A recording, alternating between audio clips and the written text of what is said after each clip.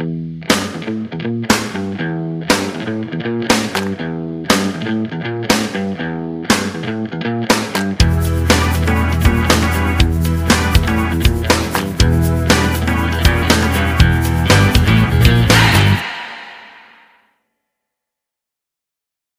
and welcome to another episode of the Childhood Evolved podcast. I'm your host, Teacher Alex.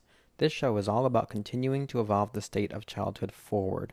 It wasn't that long ago in human history that the state of childhood wasn't even considered to exist at all, and it has evolved forward because people have pushed it. My name's Alex and I'm a teacher, preschool teacher. I've had a lot of questioning throughout the years of my work, and instead of coming up with answers and being satisfied, I usually just come up with new questions.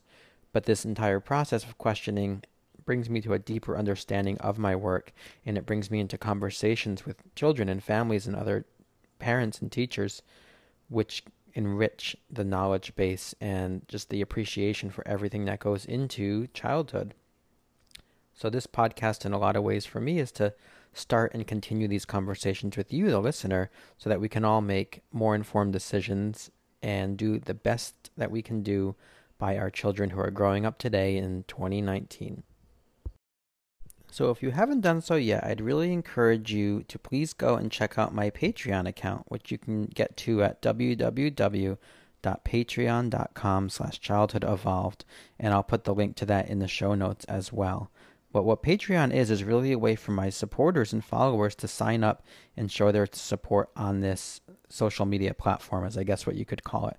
And there's ways to do that in a very inexpensive way, but these little bits of support really add up. My lowest tier is $4, and that $4, it goes a long way. And if enough people are contributing in, it enables new doors to open for the show.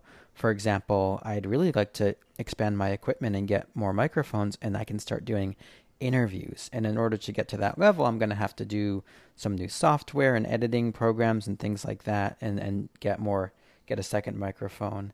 And I'd really like to look into all of that and expand this show. As you know, I'm a preschool teacher by day, and I love it.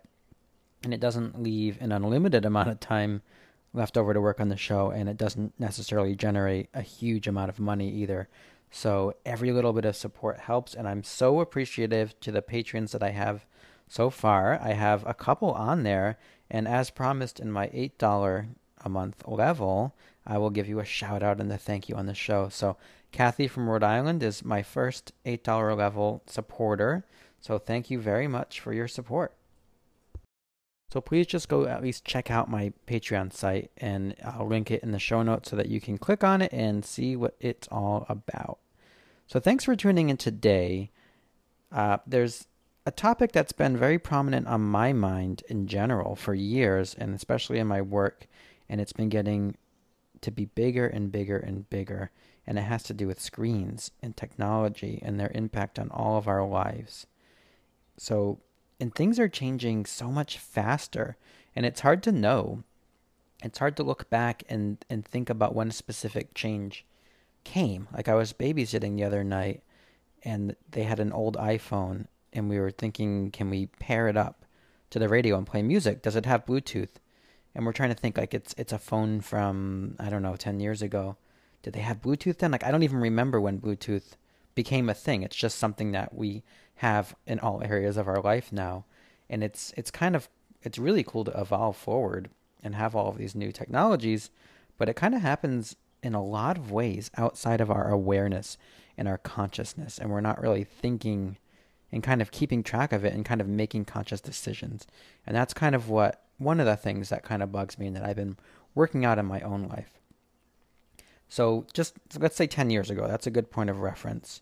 10 years ago, 2009, I had a cell phone. I used it to text, and I could make calls. I'm not super huge on phone calls. I'm more of a meet in person or texting.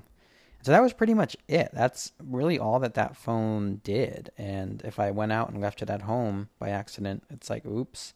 But it's not really a major thing. And everyone else that I knew pretty much was doing the same thing with their phone. And so 7 years ago, I moved to LA. I remember I had my first smartphone, which it was just kind of some generic model. I don't even know.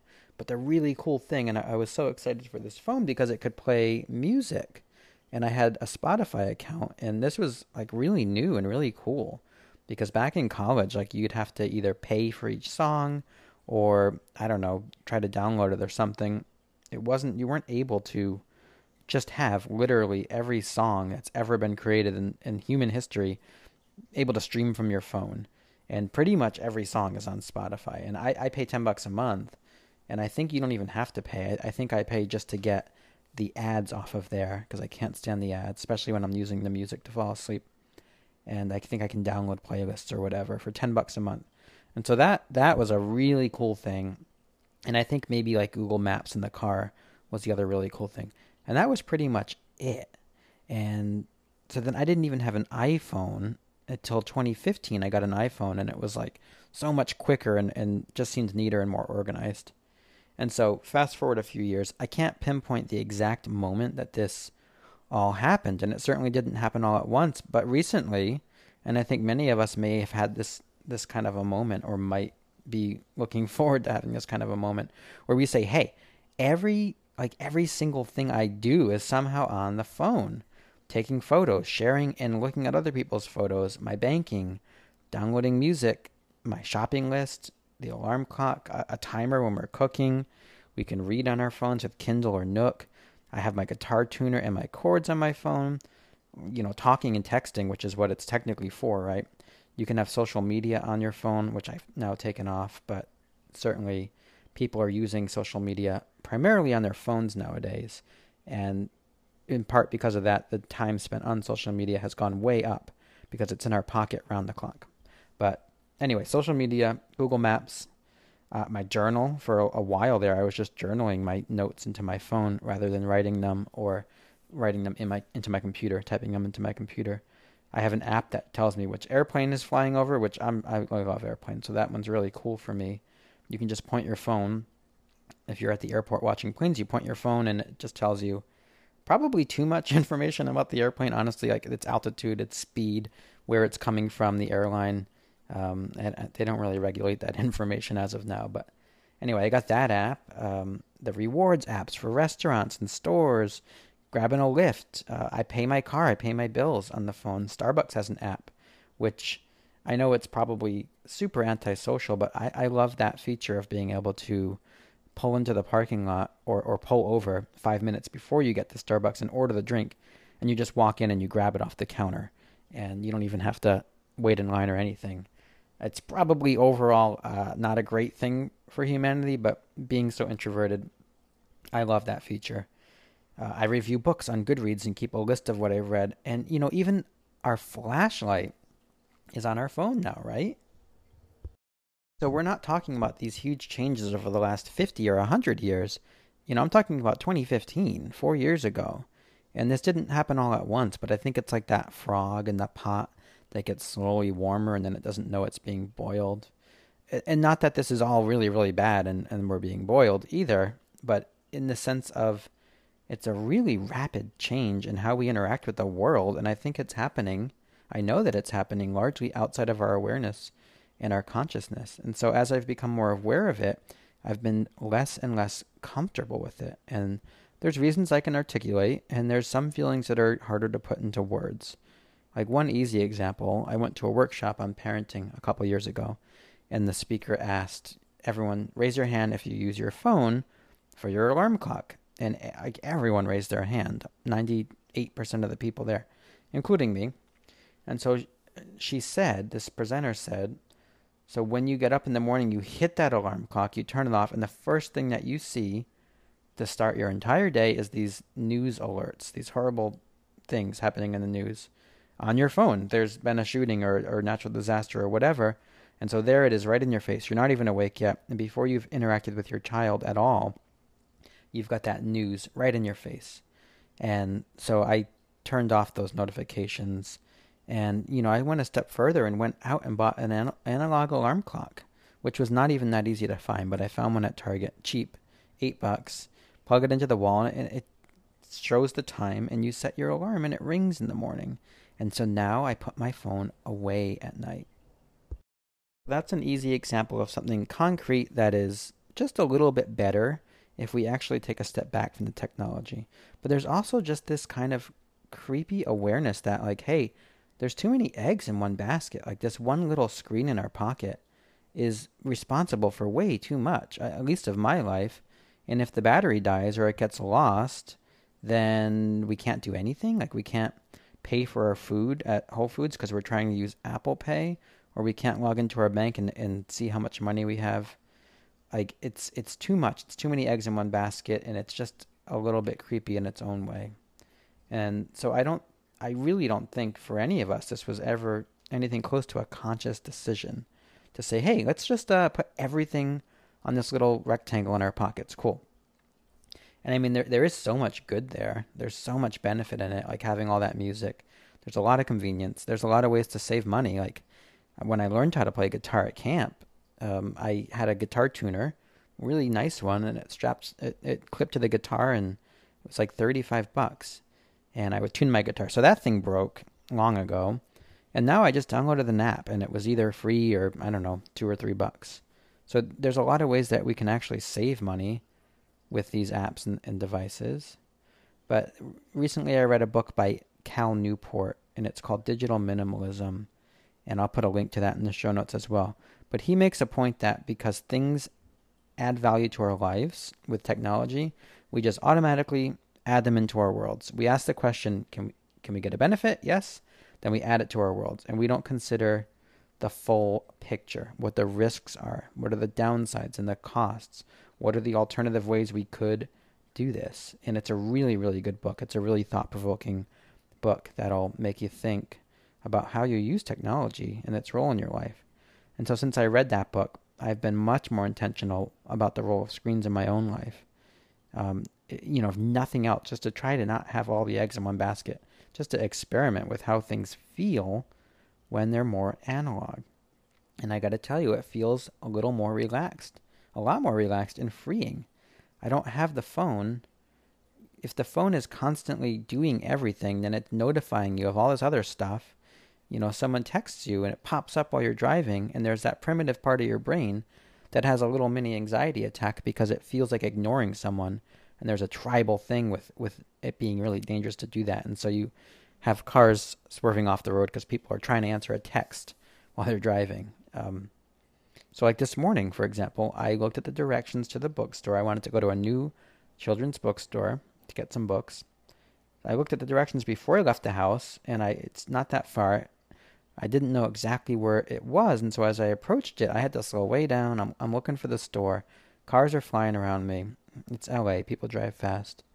And just all of a sudden in that moment, it felt like something like a blast out of the past.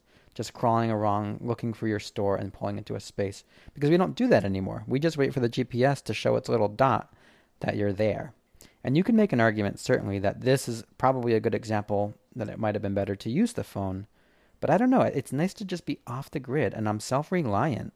I'm using my own skills and keeping them sharp, my own mind and my own observation skills of the world I'm living in. And hey, I noticed all these other little stores along the street that I wouldn't have noticed otherwise.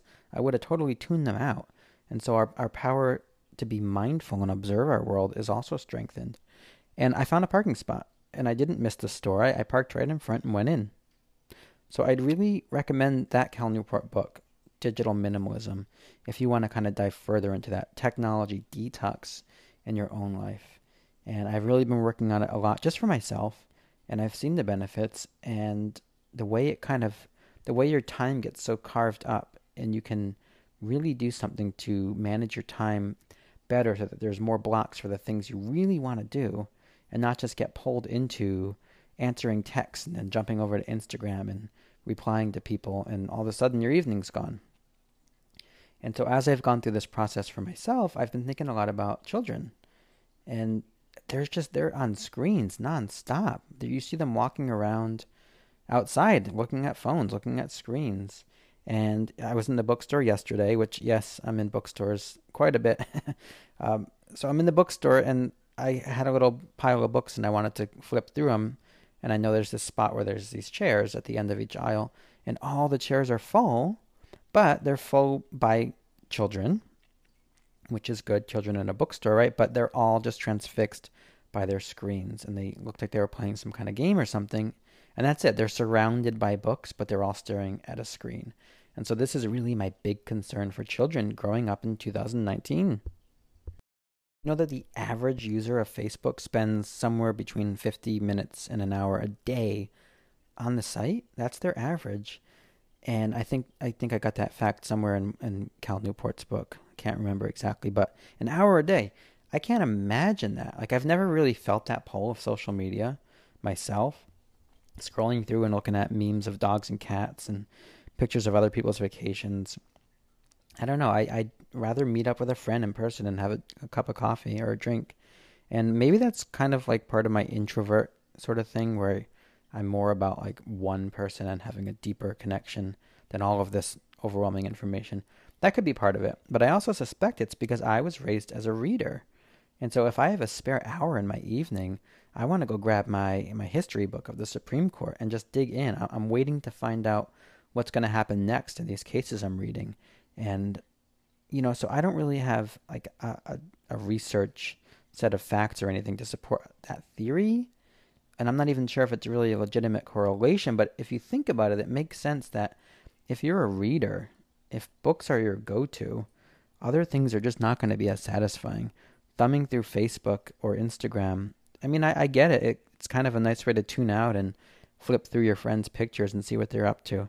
And I used to do that, but it would be 10 minutes, not an hour. And I was really surprised when I read that fact that it really is an hour a day that people are spending on there. It was genuinely surprising to me. And so it makes sense to me that if children are raised to be readers and they want to read, that these digital distractions might be less appealing. So that's kind of a theory that I think has a lot of validity to it, and I'm definitely going to toss it around my mind a little more and see how it plays out in the world. So I just recently got my hands on this new book, which is really exciting, right? New book. It's called How to Raise a Reader, and it's by Pamela Paul and Maria Russo, and they're editors at the New York Times Book Review. And actually that section of the paper is where I found out about this book. It was on the back cover of the Sunday paper. So I ran out, grabbed the book, and it's really just a wonderful book. It's full of concrete advice for how to foster a culture of reading, whether you're a teacher, whether you're a parent. Definitely it's geared towards parents. And the book goes through each age and stage and just talks about what you can do to raise a reader, like they say. And they have a lot of actual book examples too. There's lists of books with little pictures and things. And it's just kind of a beautiful book, and it's been really helpful in guiding my thinking around this topic as a teacher. And so anyway, there's a lot of really, really good advice. One of the things they say in that book is school is where they're going to teach all the less interesting stuff, the phonetics and the learning letter names, and what kids are reading in school when they're learning to read is kind of weird. Like, I remember being a student teacher and I had to actually time the kids with a stopwatch, which was terrible. I could do a whole nother podcast on that. But they're reading this story in this big textbook about like a clown, and I don't know, it was weird. So school is where they do that kind of boring stuff, and home is where they get to read. Like, school is where they have to read, home is where they get to read, and it's where they get to enjoy reading. So that's a piece of advice they gave in that book, which I thought was really powerful. So Pamela Paul also wrote an opinion piece in the New York Times called How Do You Raise a Literature Lover? And my biggest takeaway from that little article was, if you want a child to read, like, let's say you take this book and you put it kind of on a high shelf and you say, I don't think you're ready quite yet. And you walk away, and then you wait for your child to like sneak that book off and read it under their covers at night with a flashlight. And so basically the point with this article was, I think it started off, someone was recommending a book as a punishment instead of like going to your room or timeout or whatever. And it just horrified the author, because she was like, no, like, you get to read. Reading is a reward, not a punishment. And that's really how we start off creating this really special culture around books and around reading. And we role model that to our children by being readers ourselves. In the book, How to Raise a Reader, they give the advice that if you want to raise a reader, you have to be a reader. And that's kind of the number one advice. And it's like in bold type at the top of the page in the book. And so kind of reflecting on my journey, I'm sort of surprised. Like, I love reading and books, and they're It's a big passion of mine. And of course, I love children and teaching, but I've surprisingly never really connected the two and taken a huge interest in children's reading at school. I mean, we have a lot of great books and we read to the children all the time. And I read, in the way I was taught in college, reading with children, not necessarily to them or at them, reflecting back, having conversations and hearing their questions and doing all of that. But I've just never, I don't know, I've never really connected it to my own reading and what reading means to me on a personal level. And so all of a sudden I'm doing that right now. I'm like having this awakening on this topic and trying to tune in and analyze what I read to them and to read to them more and to go even deeper and just to continue this process of connecting the reading I do now, which is on a daily basis. And now I'm thinking back to my own childhood and what it was I was reading and what had the biggest impact on me. And I even ordered some of those older books that I haven't read since I was a kid, and I'm excited for them to come in the mail and to kind of maybe be reminded of what these stories are that guided me so much when I was growing up myself. And so kind of like a side point to all of this, you might be thinking of like a Kindle or one of those screen devices right now when I'm talking about books and reading. And I gotta say, like, I was on that whole ebook thing for a while, and there's certainly benefits. The books are cheaper, and it's super convenient, and there's a lot of benefits there. But I've really gotten away from it over the last few years for a few different reasons. Number one, I would read on my phone or my computer, which was fine. It was easy to do, but the distractions don't go away. The little notifications and things popping up, and just the knowledge that you can minimize your book and go look up a word on Google because you don't know what it means, or check your email real quick, or respond to a text. Those are right there. Whereas when you're sitting with a book, and that's it, you're sitting with your book and your phone's out of reach, like physically out of reach, put away, your mind can really settle into the world that that book creates and pulls you into. And that's not really possible, at least for me, with the distraction of screens. I guess if you have like just a pure Kindle device that really only reads, it could be a little bit different. Although in the book they do say that studies have shown children are not going to retain as much, even if it is a Kindle versus a print book. And maybe even adults are not going to retain as much of what they're reading.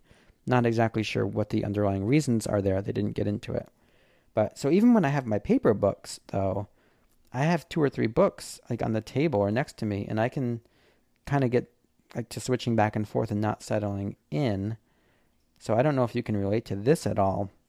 Like the thought of leaving the house for the day. Even when I go to work, it's like, okay, which books am I going to take and which books am I going to leave? I don't know how I'm going to feel on my break. Like if I'm going to want to read my novel or go back through the spiritual, inspirational book I'm reading right now, or maybe finish the newspaper. So it's like this whole process of trying to figure out which books do I take, which books do I leave? And it's better just to take more and not be regretting, because that happens all the time. Like, oh, I wish I had, Authority, which is a book I'm reading right now. It's back home on the couch and I can't read that. And that's the book I want right now. Especially if I can't have it, especially if I know it's at home, then I really want that book right now, right? And if I'm going out of the house to read, like to a coffee shop, like forget it. I have a whole shopping bag full of books and just lug them on into the coffee shop. So the idea of like reading a Kindle with your entire libraries on your phone, I mean, that's super cool, right? But it's also like, I can imagine myself just sitting there staring at the thing, not being able to commit to reading one book. So that may be more of a me thing. I don't know how that kind of distractibility goes with other people. But the other thing about a real paper book is that they sit on your shelf and they're beautiful and they call out for your attention. The other day I was sitting on my couch and I think it was Homesick a couple weeks ago, and I'm just looking at this Southern Reach trilogy of 3 books that's been on my shelf for years by Jeff Vandermeer, and they're kind of a sci-fi, creepy horror, kind of hard to describe actually, weird kind of books. And I love them, and they're just kind of calling out to me, and they're sitting there. And so I pulled the first one off the shelf and I read it quickly, and now I'm into the second book. And it's really only because I was just sitting on my couch looking at my bookshelf across the room, and that's what called out to me. And so just having that visual cue and seeing the book, like my books are everywhere. They're all around my apartment, and especially the ones that are super important, like the ones where I need reminders. my books on mindfulness, or my um, book on Braving in the Wilderness by Brene Brown, for example, is sitting right on the couch. And even though I'm not going to read it, like I'm looking at it right now, I'm not going to read it, but just looking at it gives me a feeling and reminds me of what's in that book and what's so critically important to me. Books have their own sort of energy contained within them. I have an Elizabeth Kubler-Ross book. I have a few of her books. And I was working in the hospital as a volunteer in college, like around 10 years ago. And there's a bunch of handwritten stuff in there that's super cool to look back on after all this time. My copy of Harry Potter from when I was 12 has chocolate smears in it. And I remember being, curled up in my bed, really just diving deep and devouring that book. And it was around Halloween time, and I was eating candy. And I mean, that may not be taking the best care of a book, but of course I was 12. And it's cool to like look at that and see the evidence of what was going on at the time that I was reading it. My Southern Reach trilogy I just mentioned has beautiful art on the cover, inside and out. It's a paperback, and there's still art on the inside cover. And I kind of often flip back and look at the cover when I read these. These books in particular are very mysterious, and it's almost like a poem turned into a novel in a lot of ways with the way he puts words together.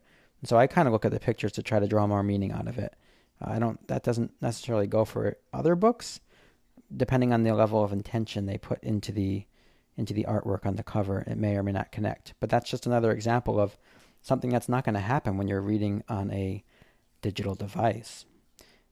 I saw a play over the summer, Under Mysterious Circumstances, I think it was called. And it was a play about Sherlock Holmes and this Sherlock Holmes fanatic who was trying to get a hold of these unpublished manuscripts. Really cool mystery kind of play. But what really gripped me is in the opening monologue, the main actor was giving this monologue, and he was, I think, talking to like a college class, was what it was supposed to be. But he had said, imagine like your house is on fire and you're trying to, what do you grab? What do you take with you? And on your table is like a stack of letters that your mother wrote to you decades ago. And do you take them or not? Well, maybe you already have scanned them into a computer somewhere, so do you leave them? And like, of course not, because those are the originals. Those are her pen to the paper and ink and the original letter. And doesn't it contain some kind of energy, right? So of course we take those letters with us. And books to me are the same way. I remember where I was, like the Southern Reach trilogy I read probably about 5 years ago, and just holding that book in my hands, even tucking it under my arm and walking out of the house for the day, brings back a feeling and a sense of where I was at in my life when I originally read it. And so it has a deep emotional meaning and significance to me, just to even hold that book or to look at it on the shelf across the room. So the news is another really good example in this area we're talking about here. So I got myself off the drama of watching cable news. In the last year or two, I've kind of realized like I'm an empath and I'm a highly sensitive person. I have anxiety, and I would get kind of hooked into watching like this coverage of shootings or natural disasters or the political carnival kind of stuff. And you watch on the TV and it's just playing these horrible videos on loops. And then there's ads rolling across the bottom on that, or not ads, but there's other stories rolling across the bottom of the screen in that little ticker tape. And there's ads, and then there's commercials. And it was just like really overwhelming and overstimulating. So I just kind of cut that. And then I kind of had a period of not really consuming the news at all, which didn't really feel like a great way to be a citizen either. Then I started subscribing and reading the paper online, which is a lot better, but there's still all those distractions we talked about with screens earlier. And recently I signed up for a trial of getting a paper delivered to the house, which has been coming for the last couple of months. And I've really been loving it for a couple of different reasons. It's a little more expensive. I pay around $20 a month for each one. I get one local paper, LA Times here in LA, and I get a national paper delivered too. So it's $20 each a month, but I'm also feel like I'm supporting print journalism, which is really important. And I gotta imagine their budget has been slashed with people not reading things that are printed anymore. And there's no distractions. So now each morning I get that paper. I look forward to it coming. It comes every morning. It's sitting outside. I get my coffee and I read through. Or I at least skim it through if I'm in a rush and make a note of the articles I want to read later. So now I've been keeping up to date and informed and kind of doing it on my own terms without advertisements or distractions. And it's been an important part of my day. And that's just one example. There's so many benefits to reading, to being a reader. All of my best ideas and my most intractable seeming problems, like all that stuff gets resolved and worked out with a stack of books on hand. And journaling too. I could probably do a whole nother episode or whatever on the practice of journaling and how it kind of is sort of a yin and a yang with reading. I'll save that for another day. But so I have a stack of books that I read and reread, and I read quotes from it on a daily basis. I kind of call them like my little canon. And there's things like Elizabeth Kubler-Ross's work on death and dying, which I haven't had a big loss or anything like that in my life that provoked me to read these 10 years ago. I was actually a hospital volunteer, and that's where I think that's how I kind of got into it. But her books really are not about death. I mean, they're called Death and Dying, but it's really about how to live when you study death. It's not heavy, it's not depressing, it's not anxiety provoking. It's actually just really awesome stuff it's really shaped my life.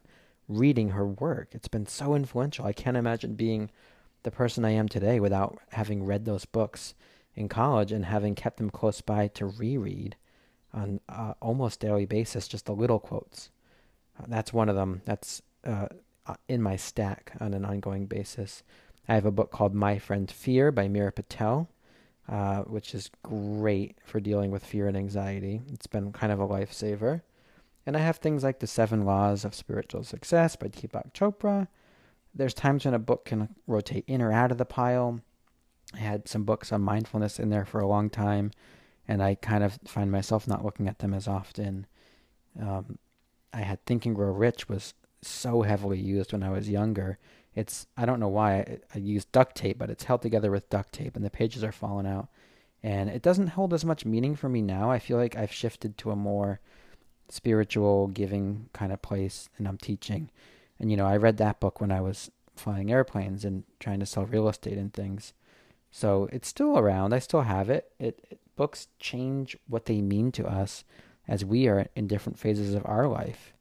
I mean, I read Harry Potter as a kid, as I've mentioned, and I've watched the movies over and over again since then, but I hadn't gone back and read the book since last summer. Last summer, I went back and reread the entire series as an adult, and it's like all the same familiar stories are there, but there's all this stuff that has such a different meaning to me, being in my 30s and having gone through stuff that I wouldn't have seen when I was 12. And so it's like getting the gift of a new book, in a way, or a new story, on top of everything it already did mean to me. I can see what it kind of meant to me when I was 12. Or maybe I've forgotten. Maybe I've forgotten some of the things that were so important to me when I read it in high school. And those are kind of gone to me now, but I'm seeing it through a new lens, through new eyes at this point in my life. So each book in that pile kind of gives me a gift, gives me something I need that day or something I need to remember. We all forget these little bits of ourselves on a daily basis in small or bigger ways. These books ground us and bring us back. And this can be a nonfiction or a fiction book. It could be spiritual stuff, whatever your religion is. Maybe you have the Bible or the Upanishads or whatever the case may be. Or, maybe it's something to do with science or space, and that's just what grounds you to the deepest level of your being. And we need these books to anchor us. There's someone else's voice echoing inside of us, reminding us of our deeper truths. Sometimes we know, or we think we know, why a book calls to us, why it's a unique form of bibliotherapy for us. And other times we really don't. Like, I don't know why I love this Southern Reach trilogy I keep talking about so much. I don't know. They're kind of like really scary. They're sci-fi horror, which isn't really the type of thing I normally read. Like, I can't read Stephen King. I've tried. It's just horrific to me. But these books, for some reason, really just calm me. And like, I read them and they're scary, but they're scary in this controlled way. And I don't know, maybe because I've already read them through and I know how they end and stuff. But again, I don't really know. I'm drawn to them and they give me a kind of a feeling, and They help get me through specific periods and phases in my life. And so I love them for that. In addition to all that, reading sharpens our focus. It lengthens our attention span. It teaches us that effort has to be paid in before we get a reward. You have to read, you have to slog through sometimes parts of books. I mean, I'm also not big on just finishing a book because I started it. I don't know. I have a lot of unfinished books. I have a lot of finished books too, but if I'm not into it, I'll put it down. And I can't even tell you how many times I'll pick up a book a year or 5 years later and finish it, and all of a sudden it's great. But I just wasn't really into it at the time. I don't know. That's happened to me with Jonathan Franzen's work a few times, with the corrections and with Freedom. I read half, got really disinterested in it, and then at a later point in my life picked it up and finished it, and didn't necessarily love it, but it meant something a little different, I guess. I don't know, because I know I don't read just to read. I don't really have that discipline when it comes to books. And maybe that's because I do love them so much, and if it's not this book that I'm not really enjoying, I'll grab another book that I do love. But it takes us about 20 or 30 minutes sometimes to get really deeply settled into a book, doesn't it? To get to that point where we're lost in it and just sucked into that world, and where time around us is unfolding in a faster, like more slippery way, or we've just lost touch with time altogether. So, what do we want for our children? Instead of trying so hard to pull them away from screens, what can we do to pull them towards the world of reading and books? If we make it a task or a chore, they're never going to become readers. So how do we kind of sell it to them? This is a question I'm asking myself as a preschool teacher. I bought a new book on gender identity, brand new book. It's got beautiful art. It's a hardcover, and there's a big red kind of tag stripe thing on the front that says autographed, and I was just going to throw that away, and I stopped myself. I'm going to leave it on, and I'm going to take a piece of advice from How to Raise a Reader, and I'm going to gift wrap this book, and I'm going to bring it to my circle time and tell the children, we have something really special here. Like, guess what it is? And we'll open it, and I'll read it with them, and allow it to like shake things up and transform their world a little bit. Hopefully the way that so many books have done for me. I started reading Harry Potter when I was 12, and I read the series, and I grew age-wise like alongside Harry in the stories, and I was always roughly the same age as him. They weren't released quite as fast as it would have needed to be, I guess, because he was 17 or 18 in the last book, and that was my 21st birthday. I remember waiting in line for it, and I was 12 when I started. So roughly I was the same age as him. And those stories and those characters were really woven into the fabric and the fiber of my being as I grew up. Think and Grow Rich influenced me heavily. And Deepak Chopra's writing since the age of 18. So this one episode, I'm not sure how long I've talked today, but I have a feeling it's going to be one of my longer episodes. And I think it's going to turn into a series on reading, no doubt. I'm going to test out some of my ideas in the classroom and report back. Because like I said, I'm really surprised with myself that I haven't been more into this and connected these dots with my reading and my work with children. And it's kind of just been something in the background for me. Not quite sure why, but I'm all charged up now to see what I can do to foster this culture with my children every day, to bring more intention there. I just ordered a whole bunch of new books. I went a little crazy on Amazon. Some that are new to me, some that are old from when I was a kid that I'm really excited to read back through and see. Like, I remember what I was reading, but I don't remember much else from when I was a kid. I ordered a chapter book, or what I think is a chapter book, called The Cricket in Times Square, and I have a very vague memory of reading this, but we don't remember what people said to us, right? This is a popular phrase that we remember how they made us feel. And it's similar with books. All the books that I read as a kid, like, I don't remember much. Like, I know I read Hatchet and I loved it, and I know that's about a boy stranded in the woods. That's about all I can tell you. But I remember how it made me feel, and so I'm excited to get back into these books and to share them with the kids I work with, to read them, to reread them, to have conversations with the children and the families and parents, and then come back, and I'm thinking I'm going to kind of talk about them in little mini episodes here on the show. And so I would recommend How to Raise a Reader by Pamela Paul and Maria Russo. They're editors for the New York Times Book Review, and it's just a fantastic book and it goes from reading with babies all the way through teens, and what you can do to kind of foster this culture. Like anything else, in any of the books I've talked about today, I don't agree with everything I read, and that's something really critical we can teach our children. And that's something my mom always told me growing up.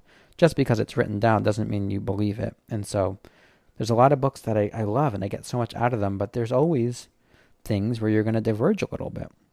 And I mean, I love this How to Raise a Reader, but there's a couple sticky spots. I don't really know what they're talking about with gender. Like there's one point where they say girls' brains are ready to read earlier than boys. I have no idea. They don't cite any research for that. I don't know where they got that. And most of the reading I've done is showing that any statements on the developing brain or the brain in general of men and women, male, female, it's really kind of biased stuff. And the research, like people will say, anyway, I can go on and on and on about gender and neurosexism and things like that, which I'll save that for another day too. I guess my point with that is really just to take it with a grain of salt. Anything that you read in general, if you're not sure where you resonate. Or maybe if you are even too sure that you do agree with stuff, maybe books are really great for challenging you on that too, and getting you out of your own shell. I mean, I've started, along with my little bit about reading the news, there's a website called allsides.com, and you can go on that website and they have the top stories of the day with the left, right, and center headline version from different websites. And, I already spent all this time talking about how I don't want to read online and whatnot, but that's an example of where technology is really useful. I'll go just kind of check out where all the different news sources are where they lie on the kind of spectrum or continuum of politics and how they're reporting stories. So that's a reading thing. It's online, but it's still reading, and it's a way to read something that maybe you don't agree with, and it's going to challenge you. You're going to learn and grow a lot more by reading something where you don't agree and having to work your brain up into coming up with how to still believe what you believe and kind of assimilate this new stuff in. It's much more of a challenge. It's not as easy, but you're going to grow more when you read opposing points of view. So anyway, the book is solid gold, and I really do recommend it. And I will be back in hopefully about a week or so, and I'm going to review this book that I bought, this picture book, which is called It Feels Good to Be Yourself, a book about gender identity. And it's written by Teresa Thorne, and it's illustrated by Noah Greeny. Not exactly sure how to pronounce it.